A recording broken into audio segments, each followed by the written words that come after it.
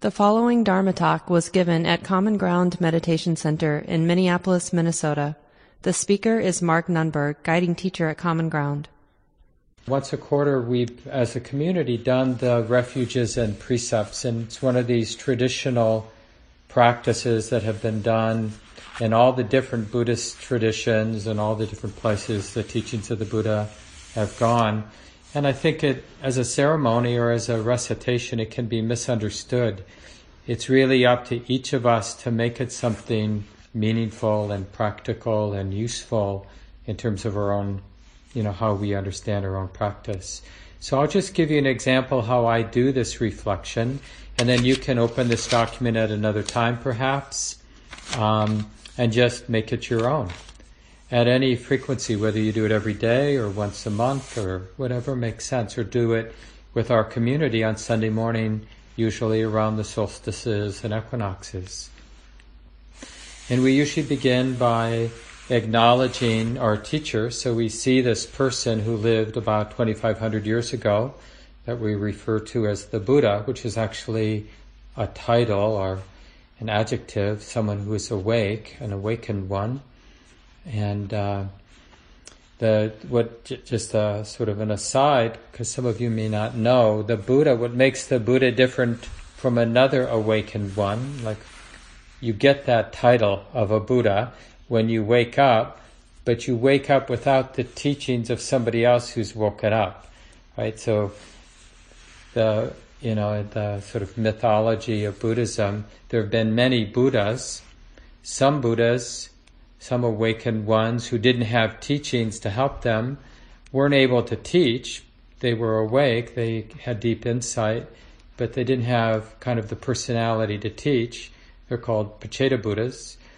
And there are other Buddhas that could teach, but they lived so long ago that at some point nobody remembered the teachings of that Buddha, right? And then another person would arise and have the deep insight and have the capacity to teach, to share it in a way that makes it easier for other people to do the practice.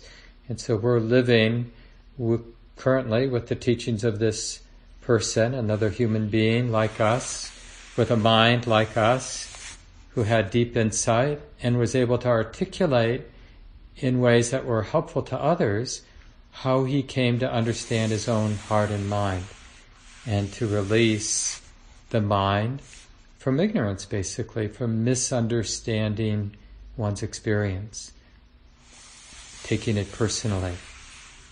It isn't enough to be told, hey, we shouldn't be so attached. We've all been told that many times, but it doesn't necessarily change our life and the amount of suffering we experience. So we generally begin the Refuge and Precept ceremony by acknowledging our teacher. And the line that we repeat 3 times is Namo Tassa Bhagavato Arahato Samma Sambuddhassa.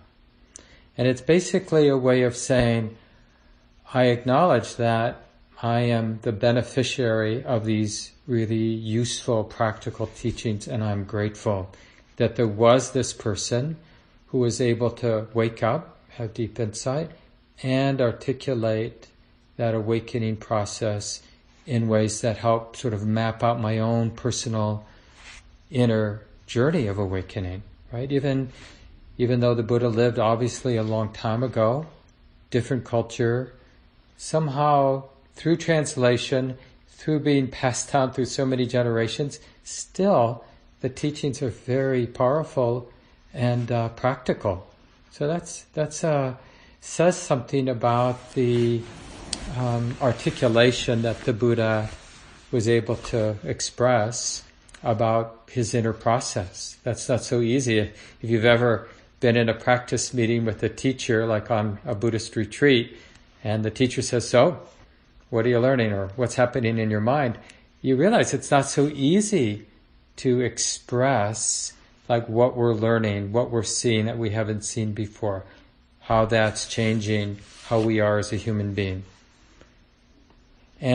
But fortunately, being able to articulate our experience isn't the same as waking up. We can wake up and have very little capacity to articulate it to our friends That's a nice thing, right?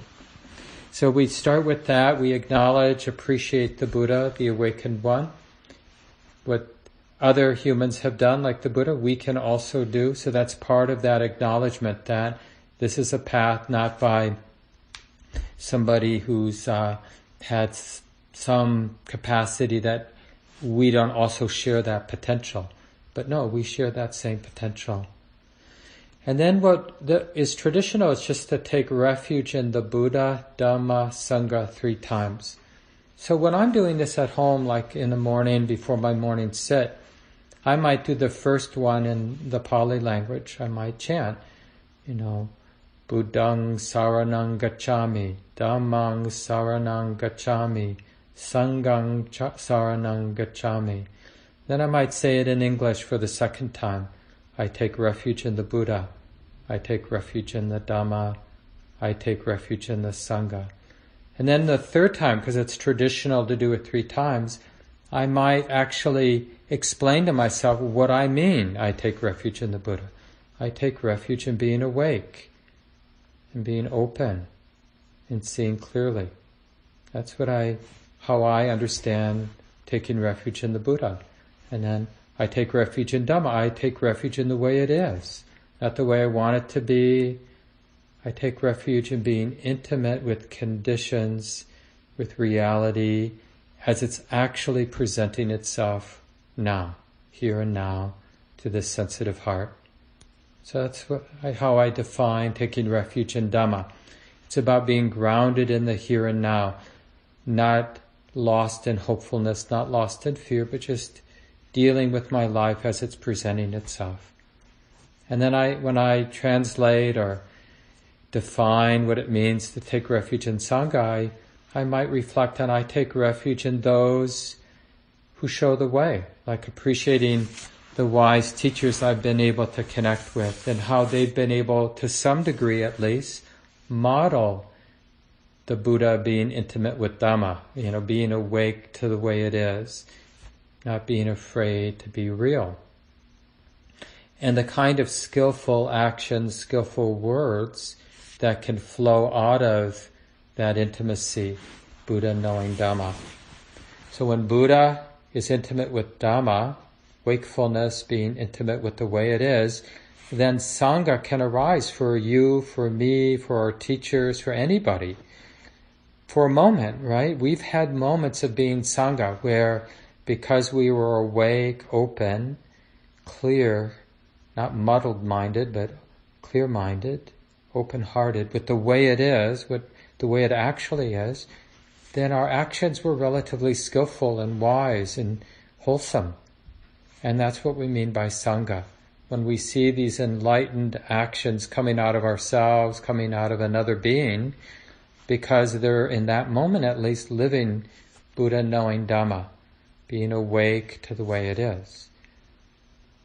So this is just a good thing. It's sort of a short summary of the whole path, and it's meant to be a very alive thing. So even though we can do it as a formal ceremony, recitation, it can get very stale and not useful. So it's actually useful instead to have this recitation that you might do alone before, once a week before a sit, to kind of make it more of a contemplation or a reflection. What do I mean by Buddha, Dhamma, and Sangha?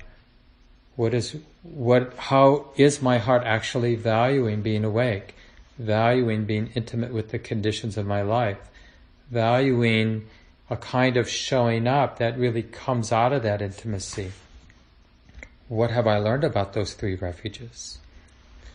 And then I'll review the precepts in my mind. And I'll often do them both in the Pali and the English. Panatipata, where amani sikapadang samadhiyami. I undertake the training to refrain from harming living beings.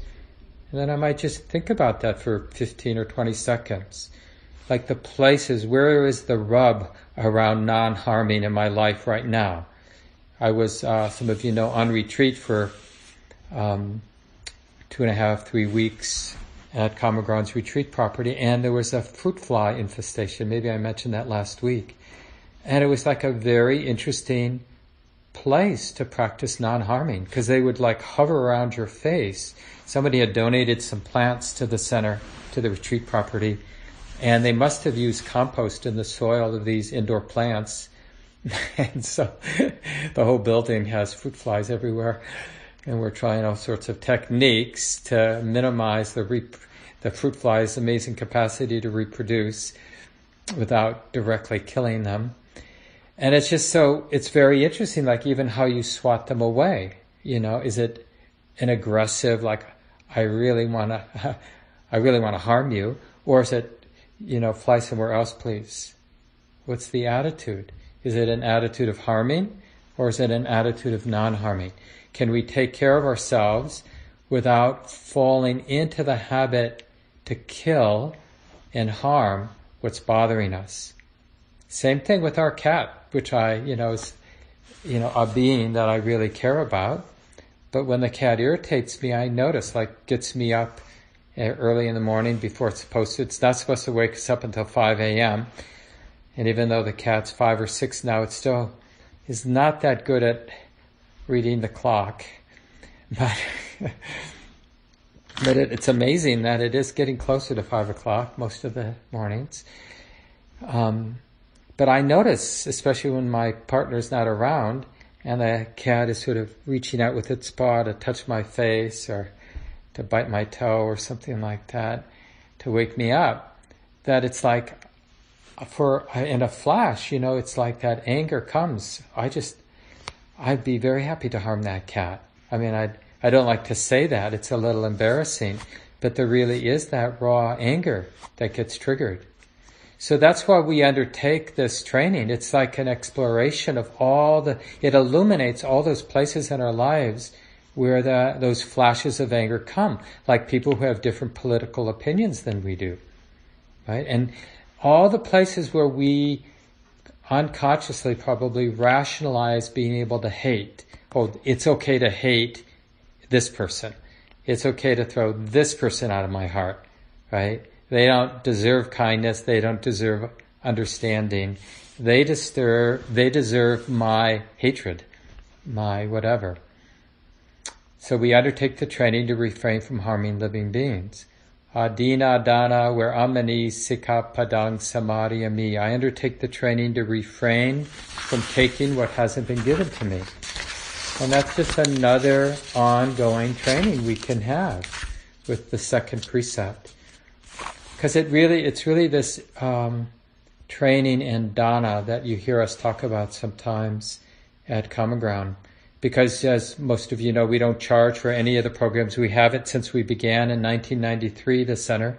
We haven't charged for anything, including our residential retreats, because we're inviting everybody to be part of the circle of giving and receiving, where we really learn how to receive freely when something's been given to us, and we learn how to give freely. And even when we're in a more formal give-take situation, like we're shopping and we're going to pay for whatever we're buying, the feeling in our heart can be of freely giving the money to the store. Same thing at our places of business or where we work. We may put in our hours, we may receive a check at the end of the month, but the understanding, the way we relate to that can be this sort of free receiving, free giving. Not this kind of strategic business, how much can I get, how much do I have to pay, where it's sort of a formalized war between powers. Like I studied economics when I was in college, and it's sort of like this tension between supply and demand. Those who have something to sell, those who want something, right? And it's sort of like who has power until the power is matched, like how much I want it is matched by how much you're willing to give it to me for, and then we have a price. But that doesn't have to be that way. We can really find this more beautiful and healing, reciprocal way of being in the world. But it's really up to us, and this is what the second precept is all about. And in particular, in the places where we're receiving. Like the next breath, the next glass of water, the next interaction with another human being, next time we eat, the next time we have something to use, clothes to wear, a bell to ring, or whatever it might be, a clock to look at. Can we have that energy, oh, this clock, and seeing the time, it's freely offered, right? And so I can really receive it in that spirit, this breath, this interaction with this person, and just feeling the, like, no underlying unfinished business. Because so much in economics arises because of exploitation. Different beings are being oppressed or being taken advantage of, and we conveniently are not aware of all the reverberations of, what's behind the scenes. So when we undertake the training to refrain from taking what hasn't been given to us, don't expect to get there. It's not about getting there where, okay, finally it's clean. I haven't taken anything that wasn't freely given. It really illuminates how messy these circles of giving and receiving are. Even in our intimate relationships with our partners and with our pets. It's complicated, isn't it? Is your dog really freely giving his love? Right? Or is it like, if you feed me, and it just makes us, it really illuminates the quality of our way of relating to each other, and especially in these sort of business places. And how can they have a different tone? Like instead of being a little war between two powers, how can it be something that has more the flavor of love and generosity? And it's so easy to think, oh, that's, as economists often will tell us, that's not how the world works. It's really, we rely on people's greed to balance out everything. And that's the economy sort of built on that principle of people maximizing their happiness. And then the third precept is about sexuality. And so when we're lay people, we're not on retreat, we're engaged in sexual activities, then it's chanted this way, Kame su mitchachara, where amani sikapadang samadhyami. I undertake the training to refrain from sexual misconduct. And then this is just the Buddha saying, there's nothing wrong with sex, sexual relationships, but it's a place where this circle of giving and receiving freely, right, because the instincts are so strong and our cultural conditioning is so confused, right, where we can cause a lot of harm. So the Buddha specifically highlights this area, just like he does with the fifth precept around alcohol and drugs and intoxication. It's not that alcohol, drugs, or other intoxicants in and of themselves are inherently bad. It's just a place, because of the nature of intoxicants, the mind gets careless. Well, in terms of sexuality, because of the strength of our conditioning, and the instincts around sexuality, we lose that wise space, and desire and the wanting to fulfill the desire can kind of blind us to seeing the bigger picture. There's another living being here. So that's just a very interesting place to highlight. Even, I notice that even as an older person now in my 60s, it's like, oh yeah, that energy is still there. It expresses itself differently, but it's still there. And just to be really honest about it. It's part of the, what makes human existence interesting, and also what makes human existence really challenging, is that there's just so much stuff around sexuality. And we live in a culture, we've been culturally conditioned to sort of be confused and unaware of a lot of our conditioning around sexuality. And so it comes out in all kinds of different ways. And the danger side is when we think we've kind of worked ourselves through it and we have a grip, or we sort of know who we are in that arena. And it doesn't mean we haven't learned a thing or two. But I think a kind of humility is what seems really useful. Because then we're still interested. And we see it in others, and we see it in ourselves.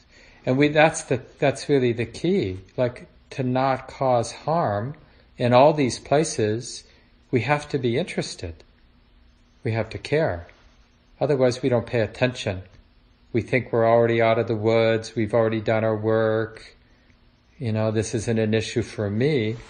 And then we can sort of bet that, there's something we're not seeing.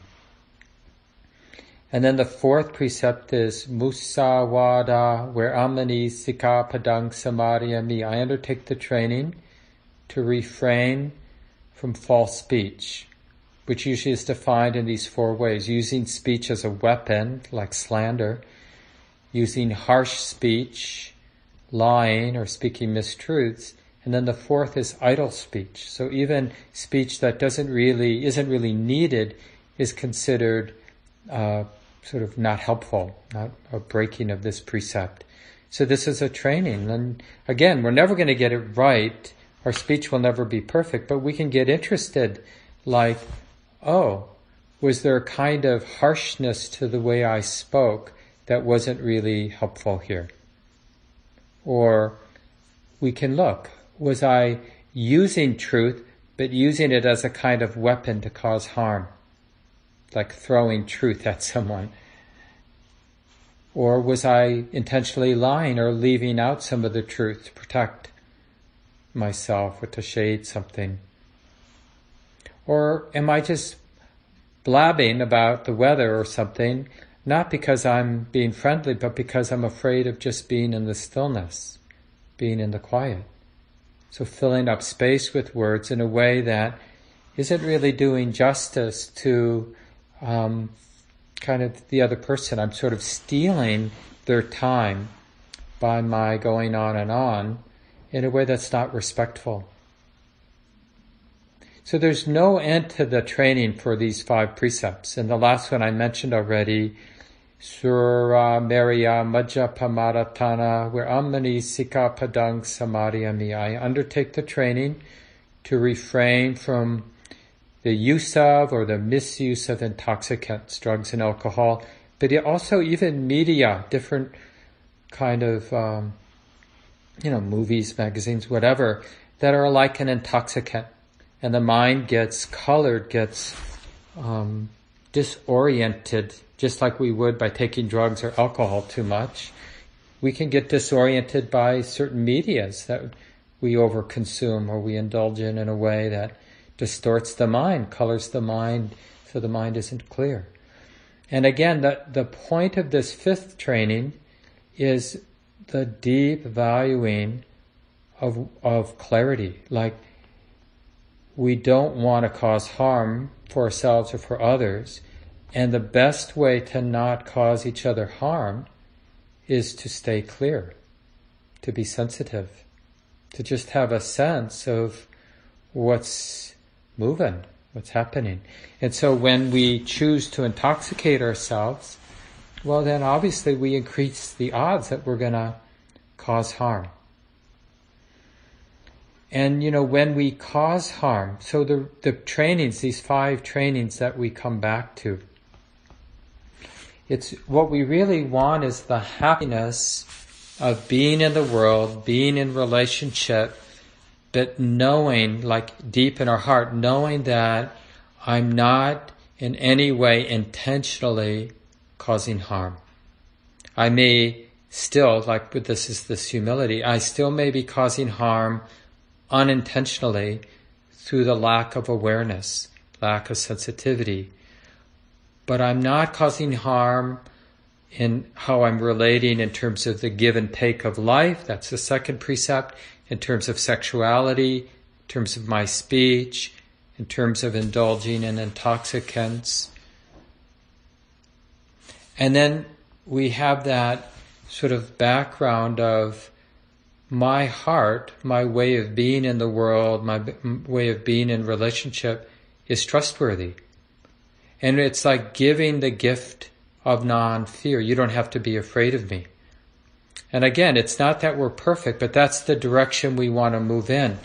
And it's in the Buddhist understanding, in the teachings of the Buddhist understanding, this is what self-esteem feels like, where we reflect on the day we lived or the interaction we were just part of, and there's that clean feeling afterward like, I didn't intentionally use my words to cause harm. I didn't intentionally take something that wasn't given to me. I didn't intentionally flirt or use sexual energies in ways that were inappropriate or, confusing to that other person or whatever. And then it feels good, right? Being clean in that way, the Buddha calls this the bliss of blamelessness, or the happiness of non-remorse. We all know what it feels like when we were in a interaction and then the flavor afterward is, oh yuck, I am so, that didn't feel good. And we feel a lot of remorse, like, I wish I hadn't said that, I wish I didn't do that, I wish I hadn't acted in that way. And that can haunt us for a long time. Even those situations where we can make amends and ask for forgiveness, still, I'm not a parent, but I'm guessing many of you are parents, and I can imagine it's not easy being a parent, and probably you made some mistakes, and probably that doesn't feel good. I noticed this a lot, certainly in the early years, even more so, but after Dharma talks, giving a talk like this, and then it's sort of an intense situation, especially when people are there in the room with you, and then it's over, and then it's like everything that wasn't quite right is sort of reverberates in the heart. Like, oh, I said that? Oh, I got out of balance in that way, I got a little too excited, or I, answered that question in this way, and that wasn't really being sensitive to that person and where they were coming from. And it's like, oh yeah, just like I had that same experience in my interactions with my partner, my spouse, Wynn. A lot of you know Wynn, one of our teachers at Common Ground and the co-founder of the center. And just, like where the mind is a little off, a little aggressive, a little defensive, a little this, a little that. But we want to be grateful. This is the whole point of these 5 mindfulness trainings, the training to not harm, undertaking the training to not take something that hasn't been freely offered, undertaking the training to refrain from sexual misconduct, undertaking the training to refrain from unuseful speech, unhelpful speech, harmful speech, undertaking the training to refrain from intoxicants or using intoxicants in ways that make us careless.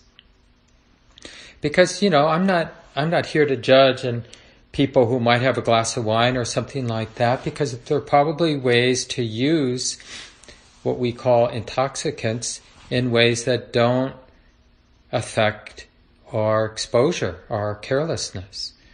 But there are definitely ways to misuse them, that's for sure. And there are a lot of people who have difficulty with that edge. I'm someone who, I don't know when it was, I guess pretty early in my 20s, I just stopped drinking and using drugs. Even though in my early 20s and teens, I definitely indulged. But I just realized, like with my personality, it's a lot easier just to refrain from using them because I like getting high. And I like that feeling of being intoxicated. And it's not so easy to stop after one beer or one joint or one this or one that. So I just stopped. And that for me made a lot of sense. But everyone's got to find their way. But the key to this training from Buddhism is really to appreciate wanting to be full of care, not wanting to be careless. Because it matters. When we make a mistake, like I was saying a few minutes ago, it will haunt us for a long time. That moment of carelessness. Maybe some of you are part of the people, we have, dozens, I think, of people in the wider Buddhist community here in the Twin Cities that regularly go into all the, juvenile halls and the state penitentiaries and the different places where people are incarcerated, and they teach Buddhism or mindfulness practices. And one of the things, I've done a little bit of that teaching myself over the years, but one of the things that some of these teachers report over and over again in their conversations with the people who are incarcerated is like that simple moment of being careless leading to some action that has profound ramifications for that person's life. And I know I can see them in my life. I bet you can see them in your lives where we've dodged some of those bullets, where we were actually intoxicated or being careless for whatever reason, texting in a car or whatever it might have been, and something really bad could have happened, and it was just a matter of odds in a way that we escaped the negative consequences of not being so full of care. So it isn't about getting tight. It's just about caring about our life and caring about other people's lives and knowing how easy it is to cause harm and knowing how easy it is to set in motion really painful causes and conditions for ourselves and for others. Even something as simple as removing the spiders from your, the corner of your ceiling. Because there's ways to do that can be full of care, and there are ways to do that is not full of care, not valuing the life of another living being, just like me with the fruit flies. And the question is, does it matter? And you can answer that for yourself because you have this sensitive heart. So notice if it matters. It's not about, the Buddha isn't saying it matters.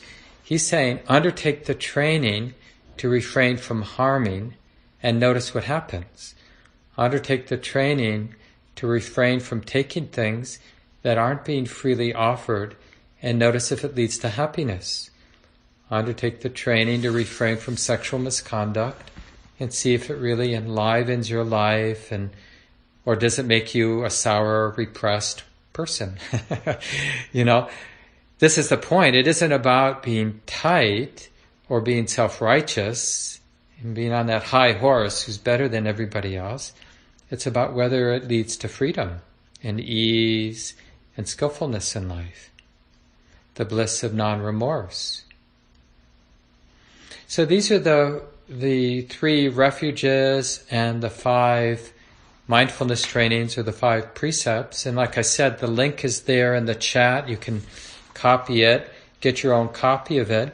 But I really recommend, for those of you who are feeling connected with the Buddhist teachings, it's been the way over the many centuries, the 2,600 years, like how do you know somebody is a student of the Buddha? It's not so much like other religious traditions where people who are following, using these teachings, they believe in a God or not.